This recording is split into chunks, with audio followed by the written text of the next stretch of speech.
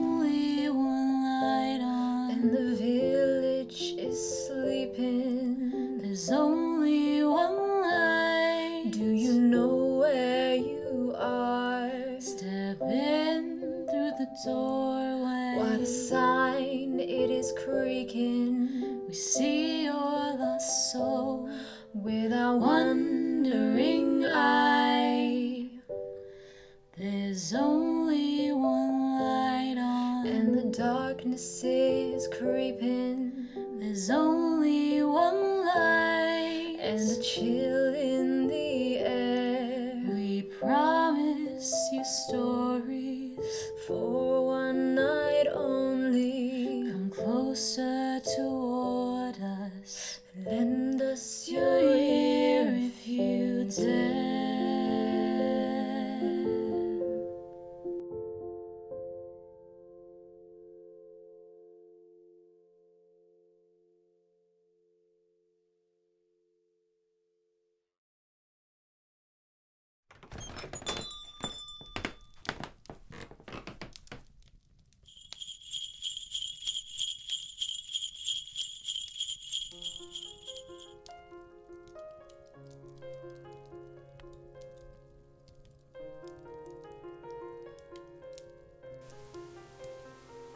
Oh, hello. Welcome to Wandering Eye Curios. Oh, you look frozen. Please, come warm up by the fire. Take Jasper's seat. He's out buying Christmas presents at our favourite independent shops. I assume you've been doing the same, judging by all those bags. I love this time of year, but I'm really not a fan of the busy shops and rude customers. I prefer to stay in and bake or watch a festive horror film. Speaking of baking, I have some Yule bread here if you'd like some. From my research, it either comes from Orkney or Shetland. Either way, it's made with caraway seeds, and the dough is plaited with 3 strands to form a circular loaf. The circle represents the sun, you see, while the caraway seeds are to distract the Sith, a Scottish spirit sometimes presenting as a cat. According to folklore, caraway seeds prevent things being stolen and were frequently used in love charms and potions. They were often left under the beds of newborns as well. It suggested that the Sith and other spirits would have to count the seeds, which would distract them from stealing the child. Now, the Yule bread isn't to be confused with the chocolate Yule log many of us enjoy around Christmas. Most people know it as just another delicious dessert to stuff yourself with around the holidays. But the Yule log isn't traditionally a cake, but a hardwood log that the Vikings lit on the shortest day of the year, using a piece of the previous year's log to ignite the flame. Those sitting by the fire as the Yule log burnt would be protected for the next year. Like many pagan traditions, fire is incredibly important during this season. The burning of a rowan branch is said to chase away any bad feelings between family and friends to start the new year with a clean slate. The cailleach is a piece of wood carved with the face of an old woman, called the Old Woman Winter Totem. People of yesteryear tossed this log onto a fire on Christmas Eve to symbolise the destruction of winter. It's also the pagans who were credited with the tradition of decorating trees for Christmas. While many already decorated trees outside their homes, it's said that they were the first to bring evergreen trees inside and hang shapes upon them to symbolise life. More commonly known is the link to Queen Charlotte, the German wife of King George III, who brought the tradition to the British people when she requested a yew tree to be placed in her lodge at Windsor Great Park so she could decorate it for the holiday. Now, we all know that holly is a Christmas plant. Now, we all know at Christmas, holly is typically hung. At first, the church forbid holly from being hung, as the red of the berries were thought to ward off witches. Many still hung it in their homes, as the barbed leaves were symbols of eternal life and protection. Realising that their congregations were going against the minister's wishes, the church decided to rebrand holly, swiftly announcing to all that the leaves represented Christ's crown of thorns and the berries his blood. Such a powerful plant couldn't simply be thrown away though, so on the eve of Candlemas it had to be burnt. Ivy seen as the female counterpart to the male holly. Symbolising everlasting life and resurrection, the plant was considered a dangerous omen. In Northamptonshire, decorating your house with ivy brought bad luck, whereas if you added holly, you'd be safe. Some claimed that the vine could bring on madness. Again, it was important to dispose of the plant in a certain way. Farmers often fed the withered leaves to their cattle to make sure that none remained behind. Others chose to burn it like the holly. Before it became the chosen tool for creeps at office parties, mistletoe was considered such a sacred plant that it could only be picked by druids who would cut the stalks with a golden sickle. It represented peace, and people who met underneath the plant were forbidden from ever fighting, even if they became bitter enemies. Homes decorated with the plant offered shelter and protection to all who entered. For a while, mistletoe was even used to pardon criminals. York Minster Cathedral held a winter mistletoe service each year where local sinners and criminals could repent. Holding up a branch, the priest would declare pardon and freedom of all sorts of inferior and wicked people at the Minster gates. The criminal could then leave, safe from prosecution and free to lead a more normal life. Oh, sorry, I better get that. I won't be long.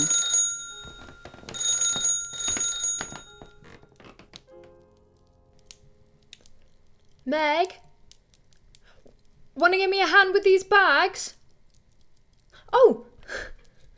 Hello. Is Meg here? Ah, the phone. Oh, is she bothering you with tales of Christmas traditions? We've been chatting about it for the last couple of days. I'm really interested in the tradition of Hogmanay. I always thought that Scottish people just preferred New Year's. But it turns out there's a reason Hogmanay is such a big thing there. In 1560, Scotland's very own Grinch, John Knox, and the newly reformed Church of Scotland officially cancelled Christmas and banned everyone in the country from celebrating.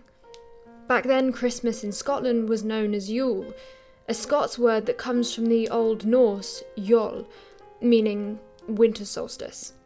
Traditionally, Yule refers not just to the 25th, but the whole Christmas holiday. Unwilling to forego any kind of celebrations, people decided to move the party to New Year's Eve instead. Behind closed doors, of course, many still upheld their traditions. However, everyone was required to work on Christmas Day as normal and could not advertise any festivities for fear of punishment. Christmas wasn't recognised as a public holiday in Scotland until 1958, and the Scots had to wait until 1974 for Boxing Day to be officially made a holiday. As a result, Hogmanay became, and remains, a huge deal for the Scots. Perhaps the most famous tradition of Hogmanay is first footing. After the stroke of midnight on New Year's Eve, the first person to enter through your door, or first footer, is a bringer of great luck and gifts. In Scotland, your visitor would ideally be a dark-haired man, as a blonde-haired man could represent a Viking who would be there to cause harm. Redheads and women are surprisingly seen as harbingers of doom. Traditionally, they should bring a range of treats, including bread, salt, a lump of coal, and a dram of whiskey. It's common for the guests to also bring black buns, pastries made with raisins, currants, almonds, orange peel, ginger, cinnamon, and all spices. These gifts represented all things the new year would hopefully bring, such as prosperity, food, warmth, and good cheer. Another Hogmanay event is the Fireball ceremony in Stonehaven, where locals meet on the high street and at the stroke of midnight, parade through the streets of this ancient fishing village, swinging balls of fire above their heads. While the fireballs are packed in wire cages and attached to strong 5-foot-long wire ropes, it's far from safe. Some say the fireballs signify the sun, or a shooting star, or that they ward off evil spirits. In 1583, the church banned bakers from making mince pies. Back then, these cakes contained meat, fruit and spices, and were made into a giant pie which would feed neighbours and visitors. Anyone found to be making them was punished, and it was common for the inquisitors to demand to know which customers had brought them. In order to outsmart the church, bakers began to make smaller, handheld pies, which were far easier to hide. This size and shape of mince pies are still common today. Traditionally in England, you should eat a mince pie on each of the 12 days of Christmas. Failure to do this will obviously lead to misfortune.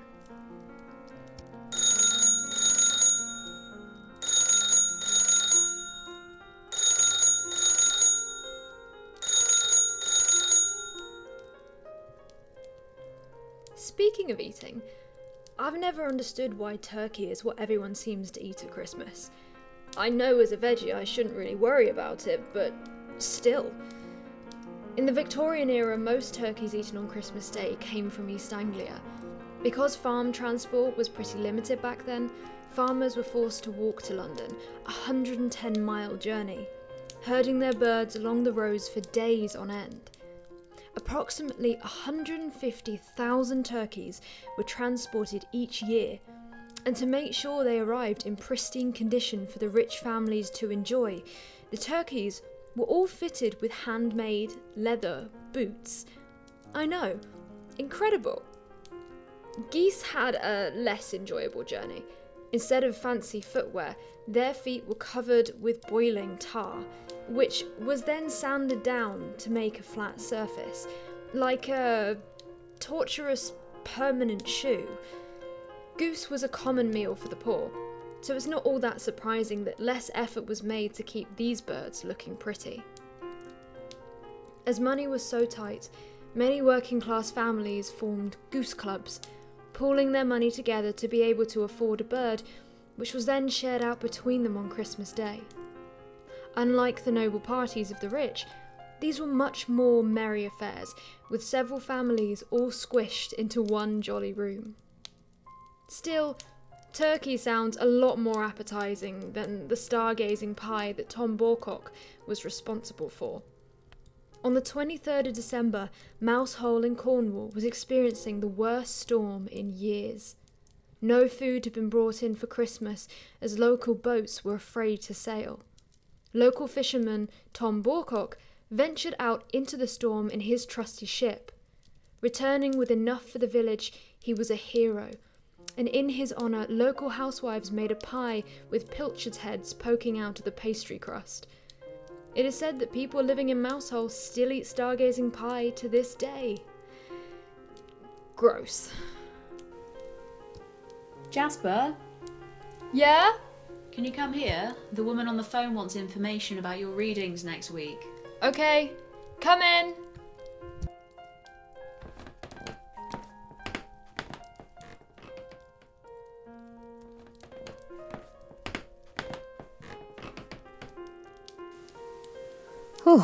Sorry about that. It's always busy this time of year. What were we talking about? Oh yeah, Christmas traditions.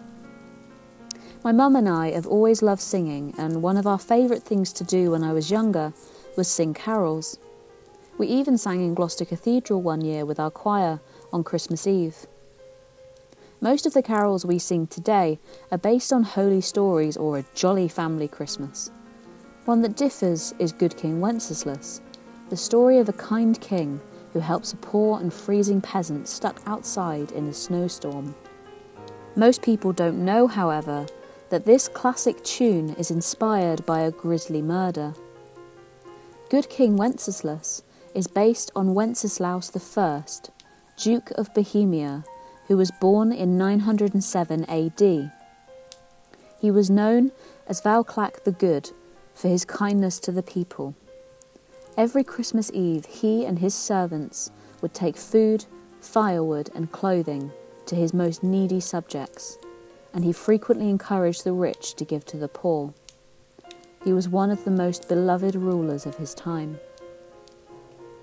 When his Christian father died, Wenceslaus's pagan mother arranged to have his paternal grandmother strangled to death with her own veil. His mother ruled Bohemia until Wenceslaus turned 18, and she cruelly punished Christians whenever she had the chance. When he came of age, Wenceslaus banished her and split the country in two, giving the larger half to his younger brother. Somehow unhappy with this, his brother Boleslaus arranged a murder plot. On the 28th of December, Wenceslaus was invited to a lavish party at his younger brother's home. After much food and alcohol was consumed, 3 noblemen lured the Duke into a room where they repeatedly stabbed him. His own brother then ran him through with a lance. It's not known what happened to his body, but some say he was dismembered and then dumped in the mountains. Singing carols door to door isn't something that happens all too often these days, perhaps for good reason. Historian Thomas Christensen has written how carolers or wassailers of the 17th century weren't so much bringers of Christmas cheer, but kind of thugs. They would arrive unannounced at neighbours' homes, demanding food and drink.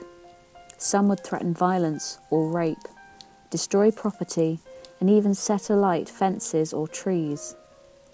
It makes the lyric, "We won't go until we've got some," far more sinister, doesn't it? One minister in the early 1700s tried to ban the practice of carolling, complaining that it could drive people to riots, fornication, and wantonness.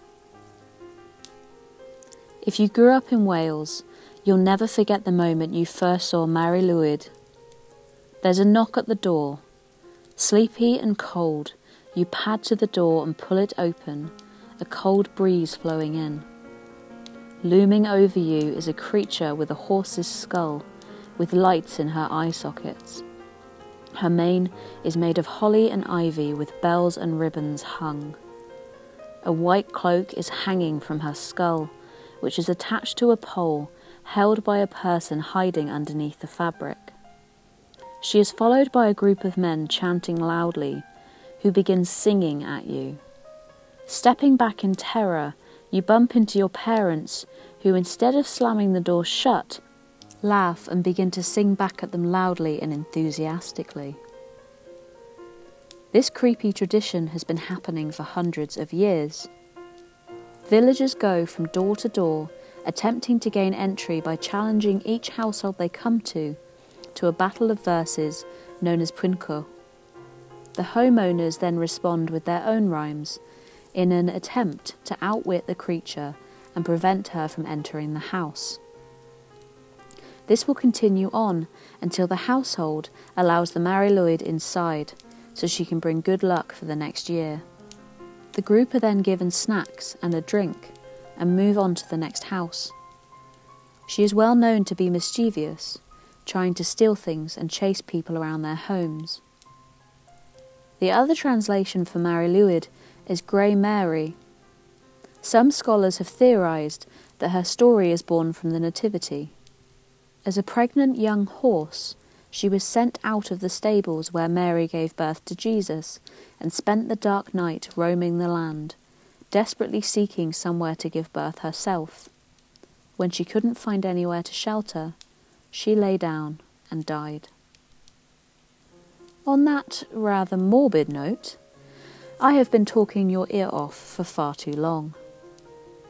There are a lot of Christmas traditions in the UK, but I'm sure you still have plenty of things to do today. If you still have people to buy for, we do have lots of new stock in. Perhaps a rowan branch tree decoration to clear the atmosphere at your family gathering, or maybe a pack of my homemade mince pies. They're very good. Wandering Eye Curios is sure to have something you didn't even realise that you needed. Now take care, won't you? and let me know if you need any help. Like the good Duke himself, our door is always open to people lost in a snowstorm.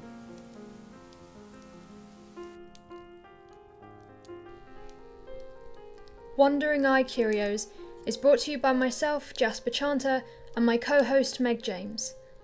The podcast is scripted and performed by both of us and produced by me. Music is scored and performed by Amy Marianne, with lyrics by myself. Our intro song, For Better or Worse, is sung by us. Find us on Instagram at Wandering Eye Curios and over on Twitter at Wandering Eye Pod. Stay spooky, friends. Until next time.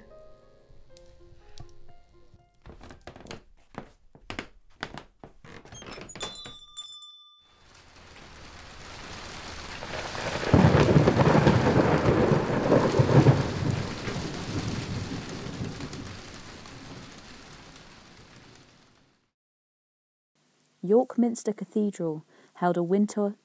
Why can't I say winter?